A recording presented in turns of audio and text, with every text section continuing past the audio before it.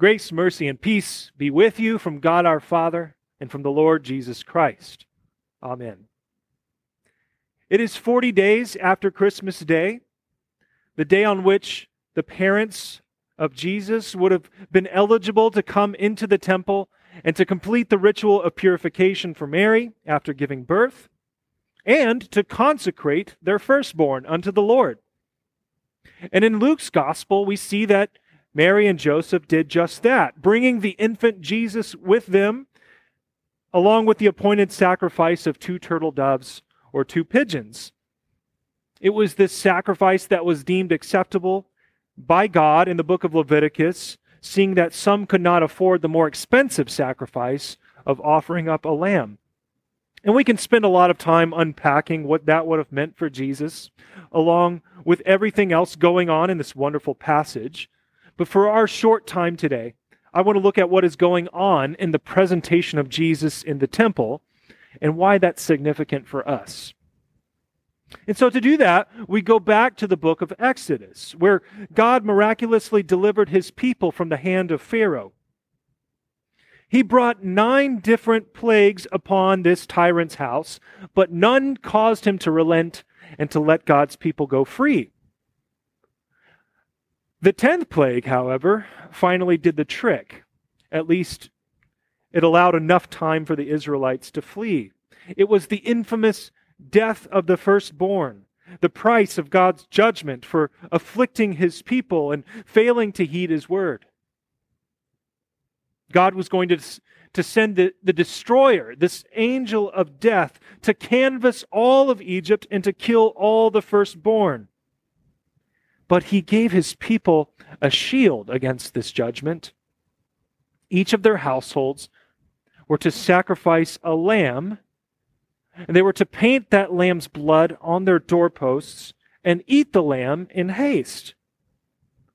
And in so doing, the angel of death would see the blood on their doorposts and would pass over their houses. Pharaoh relented, but it only took a little while before he changed his mind and decided to pursue the fleeing Israelites with all of his great armies following him. And we all know the rest.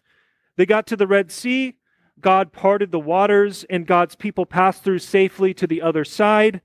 And when they looked back, Pharaoh and all of his hosts were swallowed up by the waters in judgment.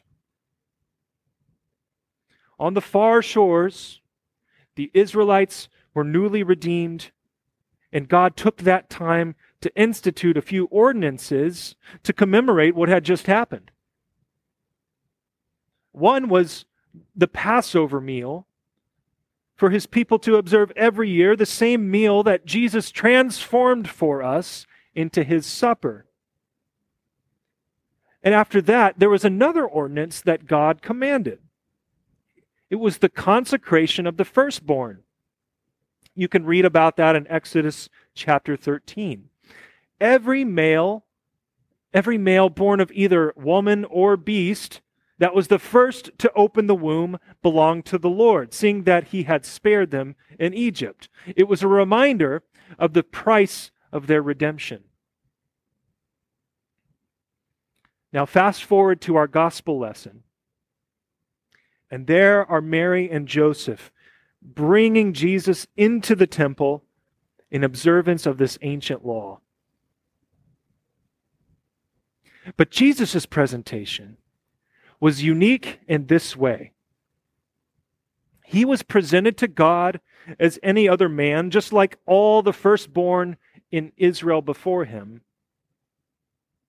But in him was to be fulfilled all the promises of the firstborn, because this wasn't any other man, but God himself in the flesh.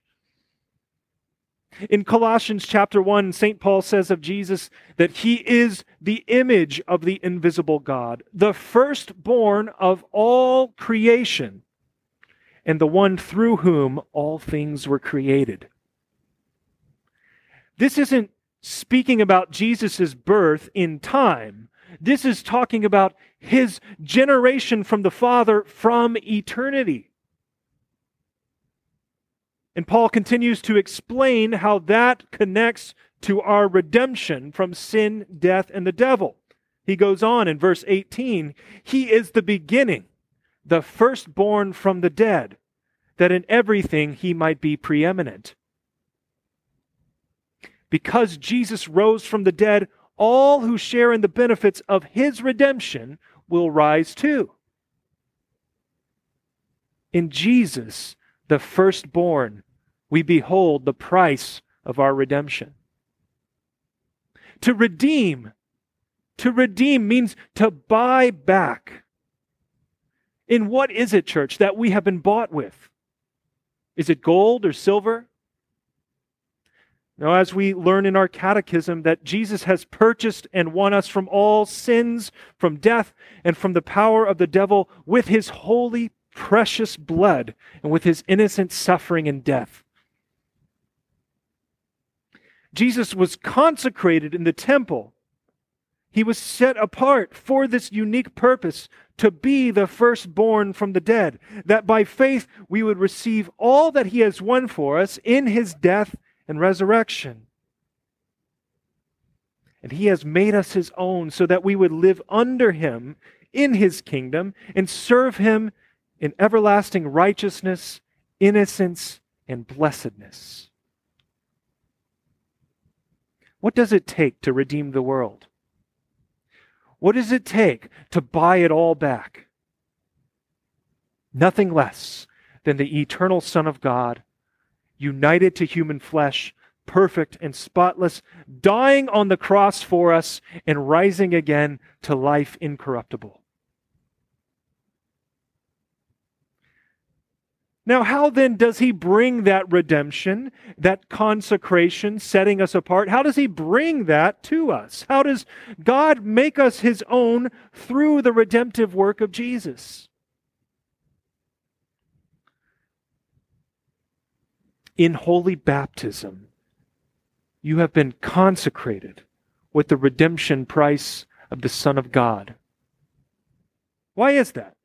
Because in holy baptism, you have been united to the death and resurrection of Jesus, as Paul talks about in Romans chapter 6. He has made us, through baptism, His holy people, the priesthood of the baptized, which means His consecrated and anointed people, that we may live in His kingdom and serve Him. In baptism, we have put on the priestly robe of Christ. We have been set apart as His holy people to offer up spiritual sacrifices of worship, praise, and thanksgiving. It's who we are. And it's all bound up to who Jesus is and what He came to do. So today we remember our Lord being brought into the temple in fulfillment of the law, to be presented, to be consecrated unto God, so that we who are united to Him share in all the promises and blessings of the firstborn from the dead. Jesus was presented to the Lord. He was consecrated unto God so that we would be as well. You are God's cherished people. You are purchased and redeemed through the Lord Jesus Christ. You are forever united to Him and His work by holy baptism. These promises are yours. In the name of our Lord Jesus Christ. Amen.